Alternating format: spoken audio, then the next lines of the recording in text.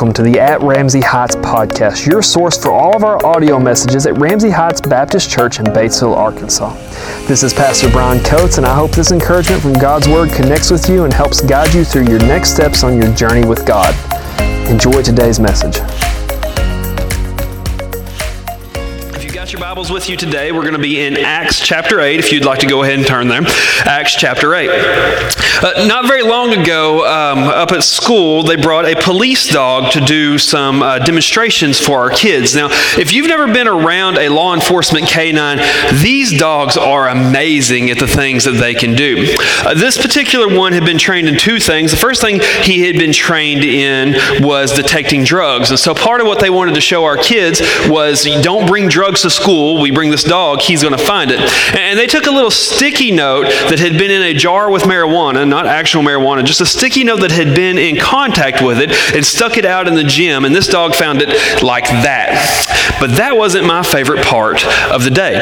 This dog was also what I think we should call a fur missile. This is the dog that they release, and he chases down the bad guy when he's running. And so they gave a demonstration. They put a big pad on one of the officer's arm, and they gave a demonstration of how they could command this dog to attack, and he would grab the arm and wrestle the person to the ground to be arrested. Now, I tell you all that to tell you this.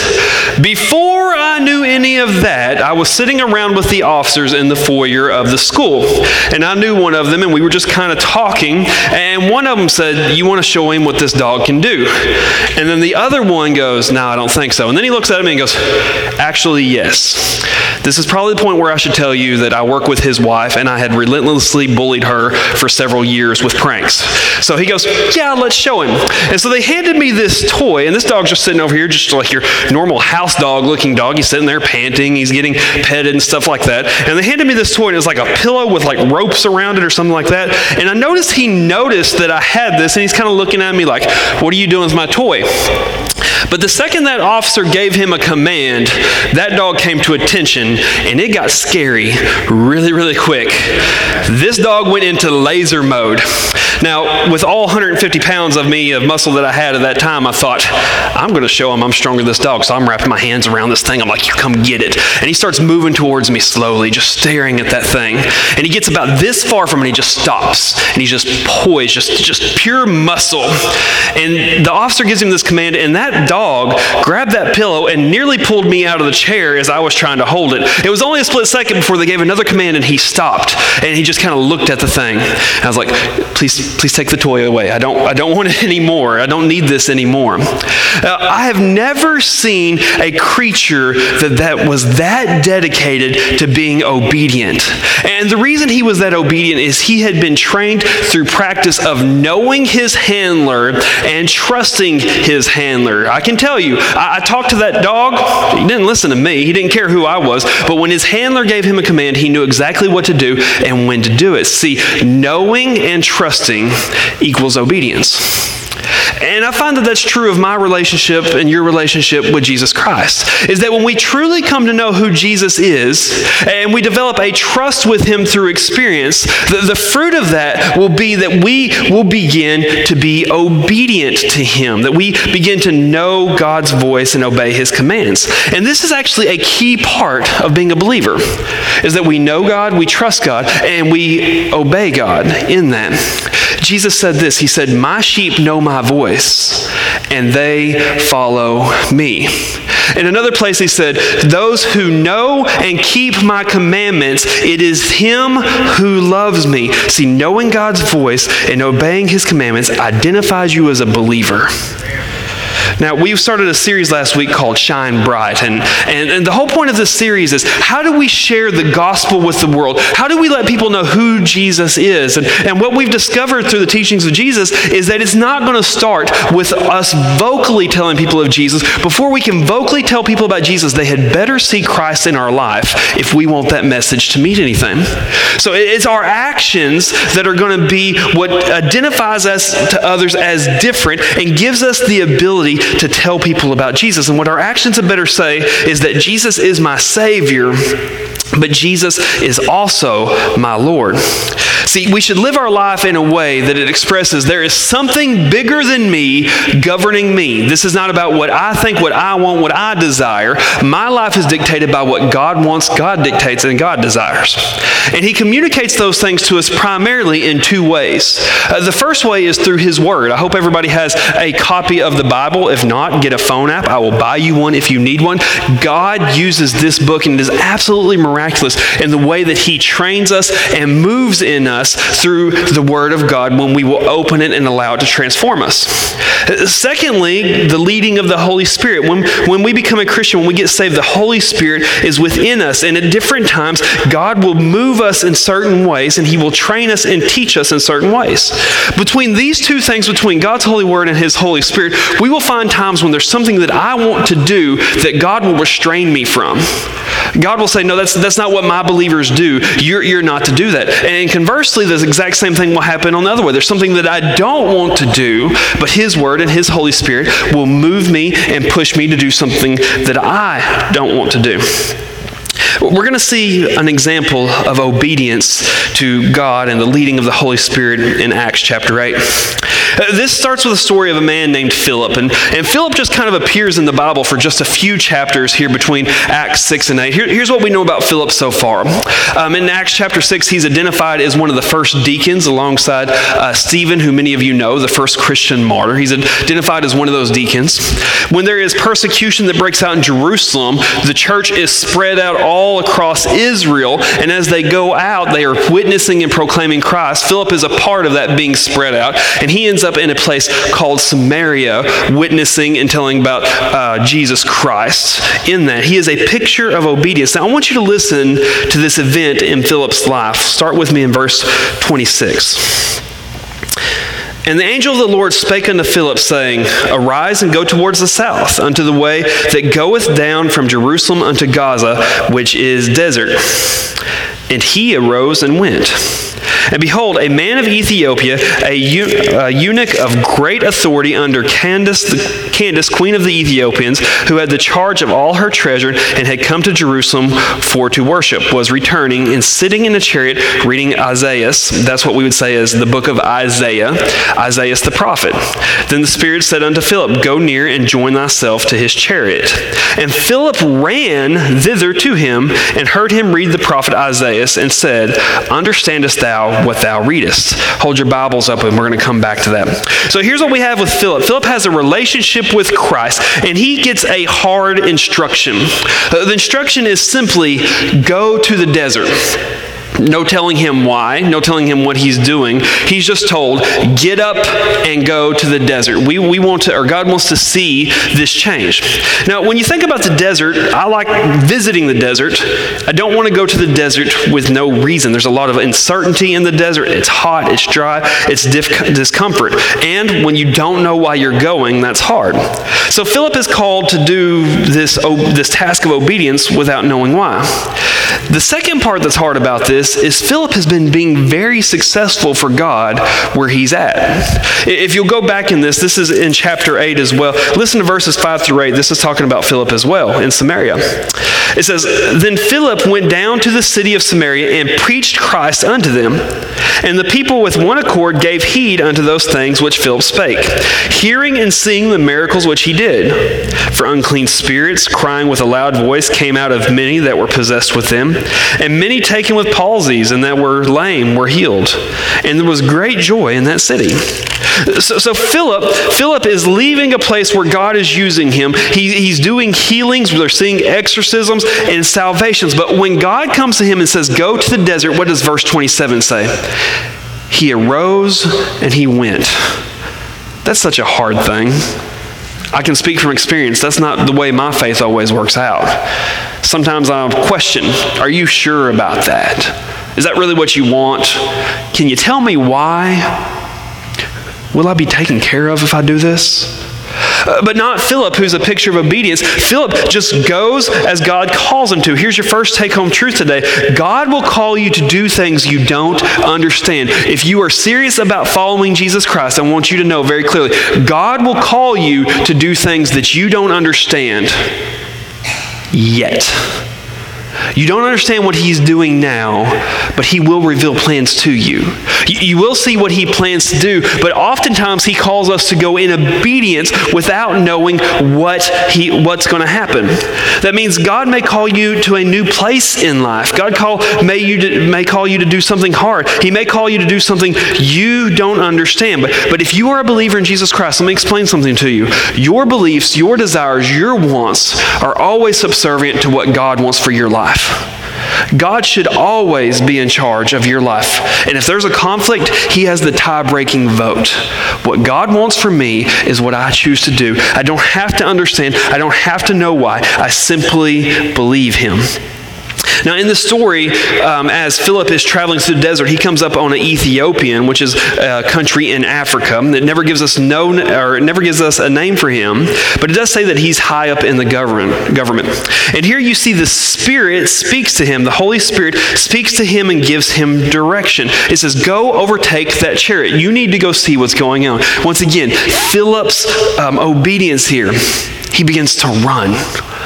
And he runs to the chariot, and when he gets to the chariot, what he sees this man is in the chariot traveling, and look at God's timing. At this exact moment in time, he's got the scriptures open, and he's not only reading, but he's puzzling over what he's reading. So this gives Philip the opportunity to open a conversation with him. He basically walks up to him and he says, do you know what that means? Do you know what you're reading? And the man's going to reply here in just a second, I have no clue what this means. See, Philip was in the right place at the right time, not because of anything he did, but because God put him there. Listen, there's a lot of times when obedience to God is going to look like befriending somebody that you don't know, that person at work that nobody likes. A lot of times obedience to God is going to be loving someone who you don't know how others could love. And if we will do this, God will open doors for us to share the gospel. Listen, for the vast majority of us, myself included, most of the time sharing the gospel is not going to look like standing on a stage shouting the gospel message to people. It's going to look like daily conversations that we walk in obedience and say, God, open an opportunity for me to talk to them about you. And over the course of a conversation or two conversations, over the course of a relationship, God opens those doors for us to share our testimony and our faith and what he knows about us. And that's what happened here with Philip. Just a conversation is going to open the door. Read with me, if you still got your Bibles open, verses 30 through 35. And Philip ran thither to him and heard him read the prophet Isaiah and said, "Understandest thou what thou readest?" And he, this is the Ethiopian, said, "How can I, except some man should guide me?" I love that. Some man. He didn't say who. Some man should guide me. And he desired Philip that he would come up and sit with him. The place of the scripture which he read was this. Listen to what he was doing. See if you can see what God's doing. He was led like a sheep to the slaughter, and like a lamb dumb before his shearer, so opened he not his mouth. In his humiliation, his judgment was taken away, and who should declare his generation? For his life is taken from the earth. And the eunuch answered Philip and said, "I pray thee, of whom speaketh the prophet this? Of himself or some other man?" Then Philip opened his mouth and began at the same scripture and preached unto him Jesus Christ. This is amazing, the timing of what God has done. At the exact moment that Philip overtakes this chariot, this man is studying a scripture that pointed to God. Can you see God's plan in this? What if Philip had said, "I'll go tomorrow"? What if Philip had said, "Tell me why and we'll figure it out"? What if Philip had said, "Well, let me go kind of see if that works for me and then I'll be there"? Philip's obedience instantly puts him in a position to do what God needed him to. God needed him there at that exact moment as this man was reading this. And the scripture he is reading is from Isaiah 53. He's not only reading it, he's puzzling it over it. And this is a prophecy. The whole chapter of Isaiah 53 is a prophecy of the death of Jesus Christ. Jesus himself often called himself the sacrificial lamb. And here the scripture says he is being led like a sheep for the slaughter. He said, like a lamb, he does not speak. He is silent, talking about Jesus' persecution, standing before a judge when Jesus would not answer. And his life is taken away from the earth, talking of Jesus giving his life. But this man didn't know that. But Philip, with this opportunity, is able to come in and give clarity to the Scripture and say, listen, this Scripture defines Jesus Christ. It defines a man who we only thought we were promised of. He is the Messiah. He is the Son of God. He came here and he died for our sins, not because he had to, but because he loved us so greatly. And you can be his for only the price of faith. I've begun to learn this the longer I've served God, the longer I've pastored. Philip didn't initiate this conversation. God was already doing the work, and he put Philip in the right place at the right time. See, this is not something that a man came up with. This is God's work, and this is why he called Philip to this act of obedience. Your next take-home truth is, when God calls us to do something, he has a purpose in it. This is an insane command. Leave where you're at. Things are going well. Everything seems to be working well. Leave where you're at. Go to a place of uncertainty. And then Philip gets there, and who does he find? He finds one man. Philip witnessed to the masses. Philip had a reputation. People were interested in what's going on with Philip. And what is this Jesus that he talks about? And Jesus says, leave all of that. I've got one person that I'm pursuing in the desert, and I need you to be there with him. But you know what I think?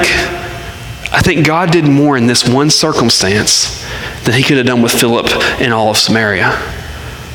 Because this man was going to a land far away where the gospel had not reached. But as he comes to know Jesus Christ as his Lord, as he becomes a disciple, he will be a disciple who makes disciples. And this is God using this instance, one person, to spread the gospel to a place it had not previously been. Make no mistake, God has plans for you and me. God has plans for his believers that are bigger than what we can see in this instant. You may only lead one person in your life to Christ, but God may use that one person to lead thousands of people to him. It's not about how much we can do. It's about being obedient for whatever God's plan, big or small, flashy or not, that God has for us. God does have a plan. And God will prepare that same plan for you and me. I've seen it, I've lived it, and I've experienced him. See, our goal as followers of Christ is to be Philip. What if we could be Philip? What if God called me today and said, Brian, leave Batesville, don't sell your house, give up your truck. I just want you to go to New Mexico, find the first highway north, and start walking. I would have some questions. But our goal is to immediately say, yes. But Philip didn't come to this kind of faith and this kind of obedience overnight. This kind of faith and this kind of obedience is the end of a pattern of faith and obedience to what God has called us to. My daughter, when she pulled up, she's very brave. If you ever watch her, she's very not coordinated at all. She's very brave. There's nothing that scares her. She climbed up on the other day. I was told I left her unattended with my family, and they said, yeah, we let her outside. She climbed up all the way on top of the tractor. She has no fear. And it was like that even when she was little. When she was little, she began to pull up on the couch. And most kids pull up on the couch and they kind of look around and they start doing the walking down it thing. Not my daughter. My daughter pulled up on the couch and said, I'm going to run over there. And then she fell. And bless her heart, because she's stubborn like me, she did that a couple thousand times. She would have been so smart if she hadn't hit her head all those times, guys. I'm just telling you. She had to learn the first process. She had to strengthen her legs and her ability to do that before she could take the next step. As followers of Christ, we're all at different levels in here, and we're all still growing into that next level. As followers of Christ, we have to strengthen our ability to obey in what God calls us now before we get to the big callings to obey that seem flashy like Philip. I would be shocked if somebody was in here and was like, I'll go to the desert. But you can be obedient to God and loving somebody at work. You can be obedient in God to making an extra hour a week to be at a place of worship. You can be obedient to God by studying your scripture. You can be obedient in the small things. So here's what the scripture says. He who is faithful in a little will be faithful in a lot. So our goal to be Philip begins with us being faithful in a little. And what I want to talk to today and what the rest of the story tells us about is the first act of obedience of any believer is that we share Christ in baptism. We see the obedience that Philip has, but I want us to look at the obedience that this Ethiopian has. Keep reading with me verses 36 through 38. And as they went their way, they came unto a certain water, and the eunuch said, "See, here is water. What does hinder me from being baptized?" And Philip said, "If thou believest with all thine heart, thou mayest." And he answered and said, "I believe that Jesus Christ is the Son of God."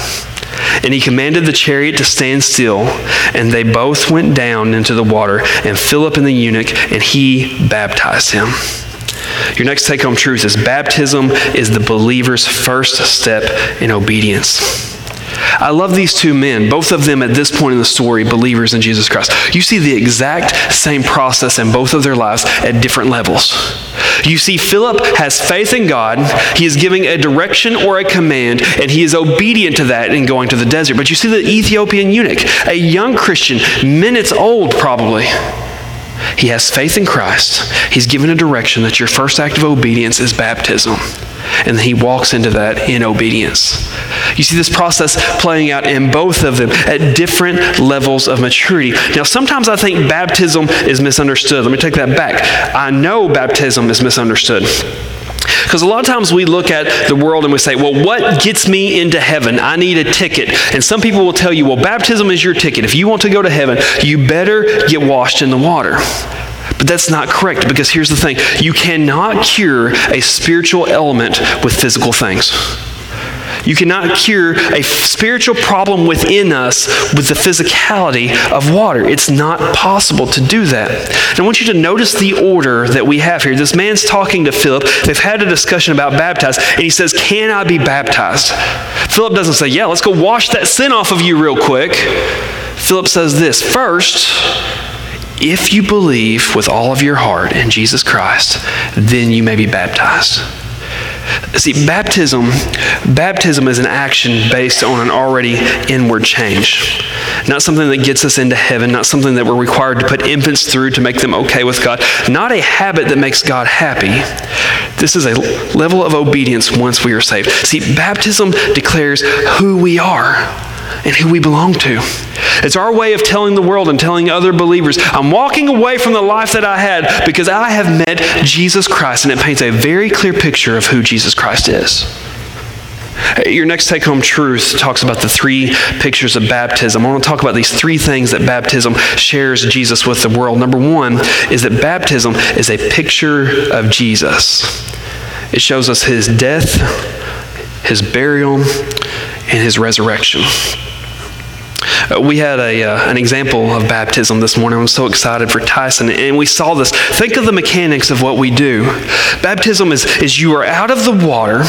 You're standing above the water. You go into the water, and then you re-emerge. This gives us a picture of Jesus Christ as he walked the earth as the Son of God living, but gave his life on a cross and was buried. But then in 3 days, he came back to life. So just like Jesus, baptism shows this picture of the death, burial, and resurrection. In baptism, we say, this is who I am.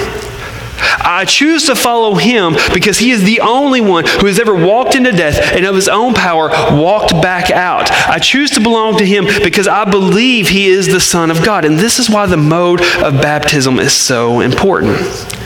You notice anywhere in the scripture that talks about baptism, it'll say something to the effect of, they went down into the water. That's what this scripture said. In another place, in Jesus' baptism, it said that when he came up out of the water, it talks specifically about baptism by immersion. And if you understand the root word of baptism, baptism comes from the word baptismo, which literally means immersed. It was a word that was transliterated, not translated. If we had translated it, it would have said immersed. It's the exact same word they use for a ship sinking when it goes under the water. And the reason that this mode of baptism is so important because it paints this picture of what Jesus did. We identify with Jesus Christ through the action of baptism. See, the emphasis here is not on the water or what we do or being washed. The emphasis is on declaring the identity of Jesus Christ and my identity in Him. Secondly, the next take-home truth is that baptism is a picture of a new you. It gives us a picture of the old me and a picture of the birth of the new me. Romans 6:3-4 says this, "Do you not know that all of us who have been baptized into Jesus Christ were baptized into His death? We were buried, therefore, with Him by baptism into death, in order that just as Christ was raised from the dead by the glory of the Father, we too might walk in the newness of life." Baptism is a picture of burying me. The one that you knew, the person that you thought you used to know, that person is dead. The old Brian is dead and he is buried, and I am a new creation. I am a new person. That's the picture that we're putting off. Jesus had a discussion with a Pharisee named Nicodemus, and Nicodemus came to Jesus and he said, "What must I do to inherit the kingdom of heaven? What do I have to do to be saved?" And Jesus said, "To be saved, you must be born again." And this confused Nicodemus. He said, "I'm an old man. I can't be born again. Am I supposed to climb back up into my mother's womb and be born again? That doesn't make sense." And Jesus said, No, you're not understanding. You've got to become a new creature. You have to let the Holy Spirit and God make you a new creation. And when we become saved, we are made new in Christ. And baptism is a picture of the death of the old me and the birth of the new me. I assume everybody in here knows the song Amazing Grace, right? Amazing grace, how sweet the sound that saved a wretch like me. I once was, but now was blind, but now I love the contrast in the first verse of Amazing Grace. Complete difference, black and white. I was lost, but now I'm found. I was blind, but now I see. Complete contrast and change in who I am. Amazing Grace was written by a guy named John Newton. John Newton at a young age had been pressed into the British military. If you don't know what that means, that's like a very aggressive draft. The government basically kidnaps you and says you now belong to the British Navy. And leaving the British Navy, he went on to become a slave trader. And in the middle of his slave trading on the ship, he got caught in a storm. Scared he would die, he cried out to God, and he put his faith in Jesus Christ, knowing that his life may end. But his life didn't end. And you start to see the process of him becoming a new creature in his life. After 3 or 4 years of continuing to slave trade after becoming a Christian, he said this occupation is not consistent with the faith and the belief that I have in Jesus Christ. I cannot be involved in the trade of humans if I claim to believe that all humans are loved by God the Father. He went from being a slave trader to the exact opposite. He went to being an abolitionist, somebody who opposes slavery and actively fights against it. He was made new. And so in baptism, what we're saying is I have killed the old me and I'm allowing God to recreate me. I've killed the slave trader to be recreated as an abolitionist. I've killed the alcoholic to become sober-minded. I've killed the hater of people to become a lover of all men. I've killed the pride-filled man to become a humble servant of God. I've killed the adulterer to walk in sexual purity. I've killed the gossiper to be a person who speaks life into others. The old me is dead. The new me is alive. That's a picture of that. Because Jesus Christ died, He gives us the ability to become new. And because He makes us new, that gives us our third picture. Our third picture is a picture of our future. Baptism is a picture of my physical death, but also my physical resurrection. See, Jesus left and He gave this promise. He gave this promise. He said, if I leave, I will come back to you. And the Bible is very clear. When God comes back, when Jesus comes back, His plan is for all that have died to wait on Him will be bodily, physically, immediately resurrected and come back to life. Jesus said, if I can defeat death, if I can go into death temporarily, I give that same thing to you. And so what we declare in baptism is, look, one day you may put Brian in the ground. I hope that you guys put me in the ground instead of me, you. I would rather leave first. One day you may put me in the ground, and maybe it'll be a year, maybe it'll be 5 years, maybe it'll be a decade, maybe it'll be a century, maybe it'll be 1,000 years. But when Jesus comes back, that's the end of death for me.